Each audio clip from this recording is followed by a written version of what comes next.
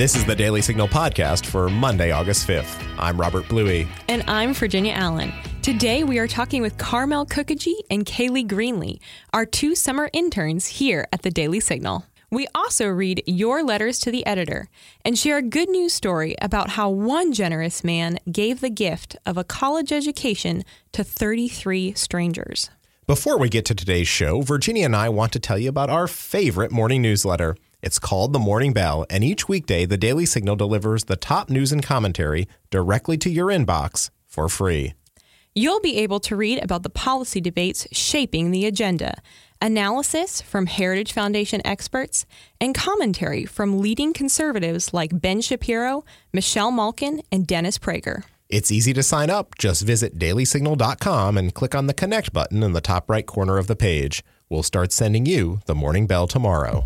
Stay tuned for today's show, coming up next.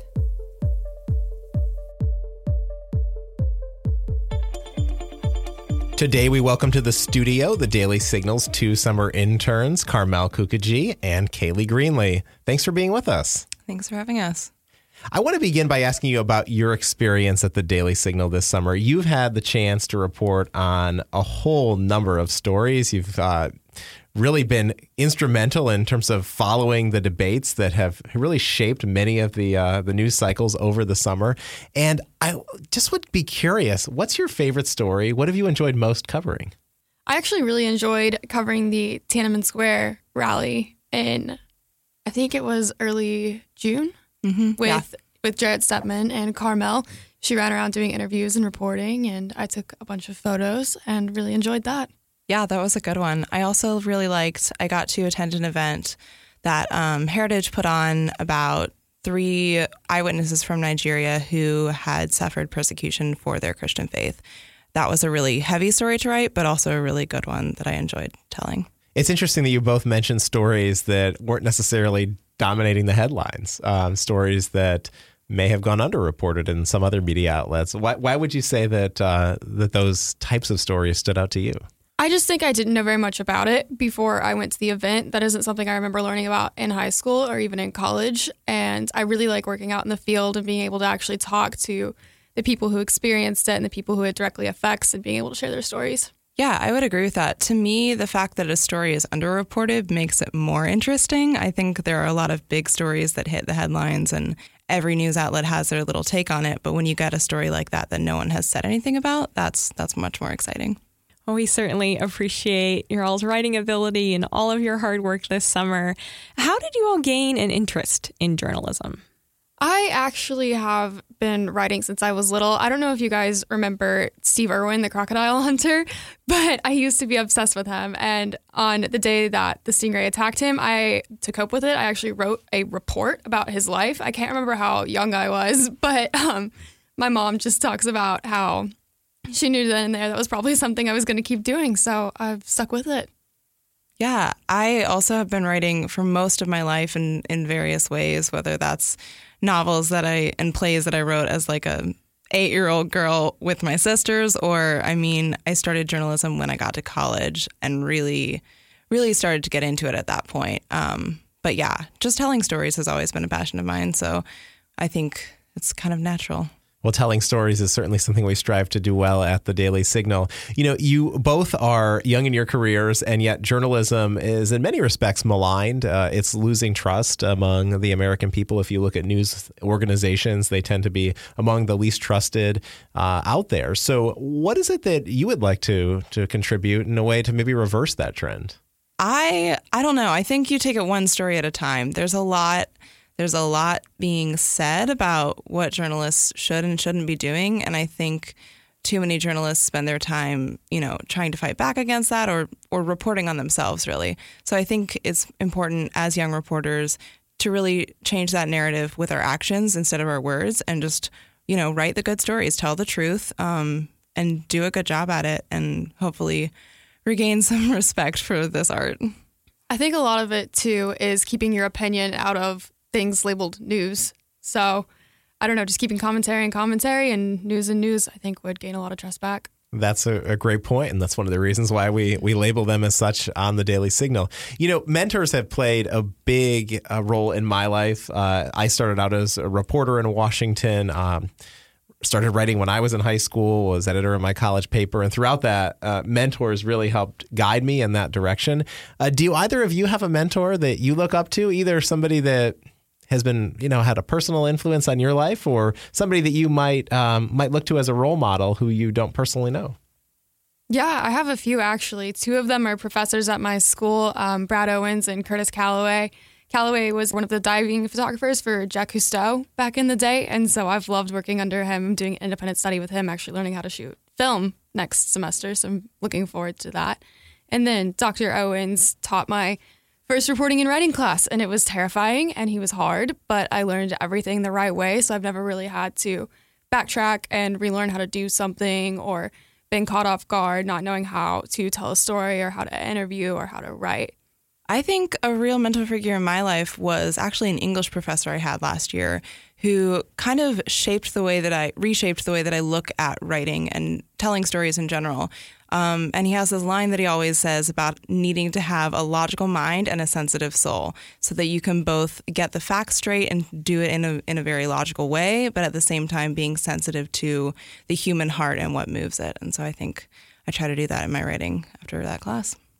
Can you all share a little bit about your experience as an intern at Heritage? Besides writing articles for the Daily Signal, what sorts of things have you gotten to do? I've really loved working for Heritage. It's been one of the best work environments I've ever been in. Everyone is always so helpful. If you ever need anything, like just background on an article, you don't know about a subject, there's an expert in the building who knows everything about it. And often they'll drop everything just to talk to you for 30 minutes. So I think that's been one of the most beneficial things about working at Heritage. Yeah, I would agree with that. I also think the intern dynamic is really great. All the communications interns are everyone has different talents, and it's really cool to see them play off of one another. So I really enjoyed the work environment and also just getting to talk to people who understand issues that I've always been curious about and get their expertise. That's great to hear. Was there anything that surprised you at all while living in D.C. this summer? How do you feel that D.C. shapes up to the way the media sometimes portrays it? I don't think it's quite as hostile of an environment as the media portrays it. I think it's kind of what you make of it. So, I mean, I guess if you go about things just expecting it to be extremes, then it's going to be, but you still can very much have a conversation with people who disagree with you. Yeah, I think what struck me really is how much like a neighborhood it is. It's like a small town. I was expecting it to be very isolating, and I found the opposite to be true. So what advice would you all offer to other college students who might be interested in coming to DC for an internship or to pursue a career here? I think it's definitely important to build a network of friends, not necessarily people just in your field, so that you have people to talk to when things come up at work or with work, and you have people to like bounce ideas off of or to talk about workplace issues who aren't necessarily involved in your workplace. So then it just doesn't create a bigger amount of drama than is necessary. Yeah, I think that's really true. I definitely think that having friends outside of work or just a good network of people that you can rely on who are, quiet about, the things that you tell them, someone who's trusted and who's not going to spread those things around is really, really important. So what is coming up next for each of you? Where are you headed after you end your internship at the Daily Signal? Back to school. Yeah, I have another year of school left at Baylor University, so I'll be working down there, going back to Baylor Athletics and working as a student photographer. That's great. Yeah. I have 2 more years at Hillsdale College, working as the culture editor at the Hillsdale Collegian. So we'll continue to do that. Well, thank you both so much. It's been a joy having you here over the summer, and we appreciate you coming on the show with us. We certainly value your contributions. The Daily Signal has had so much success because of the talented interns like yourselves who have joined us over the last 5 years. So we really appreciate it. Thank y'all so much. Thank you. Tired of high taxes, fewer healthcare choices, and bigger government? Become a part of the Heritage Foundation. We're fighting the rising tide of homegrown socialism while developing conservative solutions that make families more free and more prosperous. Find out more at heritage.org.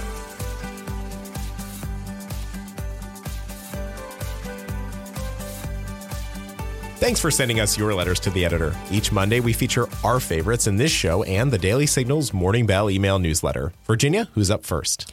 In response to Jarrett Stepman's article, the left's attacks on the Electoral College are all about political power, Galbert writes, finally, someone is stating the facts for all to see. Some of those in the government think they have been elected to lead us, but in fact, their job is to represent we, the people. I think it is time that we let our leaders know this. It is time they start representing us instead of themselves. And we heard this in response to Josh Nelson's article about immigration being the most important problem facing America. Karen Calloway writes, tell Congress that they have endangered the American people with their lack of judgment to fix our immigration laws. We need definitive rules or laws that will make it easier to determine if an immigrant has entered the country legally or illegally. Our courts are so backlogged that we are behind at least 3 years on clearing the asylum cases. Your letter could be featured on next week's show. Send an email to letters@dailysignal.com or leave a voicemail message at 202-608-6205.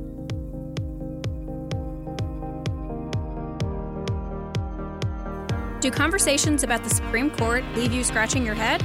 If you want to understand what's happening at the court, subscribe to SCOTUS 101, a Heritage Foundation podcast breaking down the cases, personalities, and gossip at the Supreme Court. There's no better way to start your week than with some good news. Today, Abby Strew, an intern here at the Heritage Foundation, has a great story to share with us. Abby, over to you. Thanks, Virginia. This week's good news story takes us to America's heartland, the Midwest. One thing most Americans can agree on is that college prices are skyrocketing. While plenty of people bicker about what can be done to unburden students, one man in Iowa set out to drastically alter the lives of as many college students as he could. Dale Schrader was born poor, lacking the opportunity to attend college due to its high cost. He found a quiet job as a carpenter and lived a simple life. He never married, nor did he have any children. Dale forfeited luxuries and vacations and saved most of what he brought home. As you can imagine, by the time he retired, Dale had accumulated a fair amount of money. However, instead of spending that money on himself, he headed straight to his lawyer's office to set up a trust. I never got the opportunity to go to college, and so I'd like to help kids go to college. Dale had saved just under $3 million. When Dale passed away in 2005, he left behind instructions for his lawyer to seek out small-town Iowa kids. He wanted to help kids that were like him, that probably wouldn't have an opportunity to go to college but for his gift. In the end, 33 students who almost missed the opportunity for a college education received scholarships from Dale. I grew up in a single parent household, and I had 3 older sisters, so paying for all 4 of us was never an option. I really loved reading about this story. It was heartwarming to hear about someone so selfless. Dale literally spent most of his life sacrificing his own comfort to help other people realize their dreams. And what's really wild about this story is these were not his neighbors or family friends. All 33 kids were complete strangers to Dale and were not notified of his scholarship until after he had died. In the end, Dale didn't just help many students who needed it. He also brought a group of people together. All 33 students recently met up for a meal and celebration of Dale's life. These students now, affectionately, call themselves Dale's Kids. Thanks so much for sharing that story, Abby. Really encouraging and so neat to see one man's generosity. Of course. Well, we're going to leave it there for today. The Daily Signal podcast comes to you from the Robert H. Bruce Radio Studio at the Heritage Foundation. You can find it on the Ricochet Audio Network. All our shows can be found at dailysignal.com/podcasts. You can also subscribe on Apple Podcasts, Google Play, or your favorite podcast app. And be sure to listen every weekday by adding the Daily Signal podcast as part of your Alexa Flash briefing. If you like what you hear, please leave us a review and a 5-star rating. It means a lot to us and helps us spread the word to other listeners.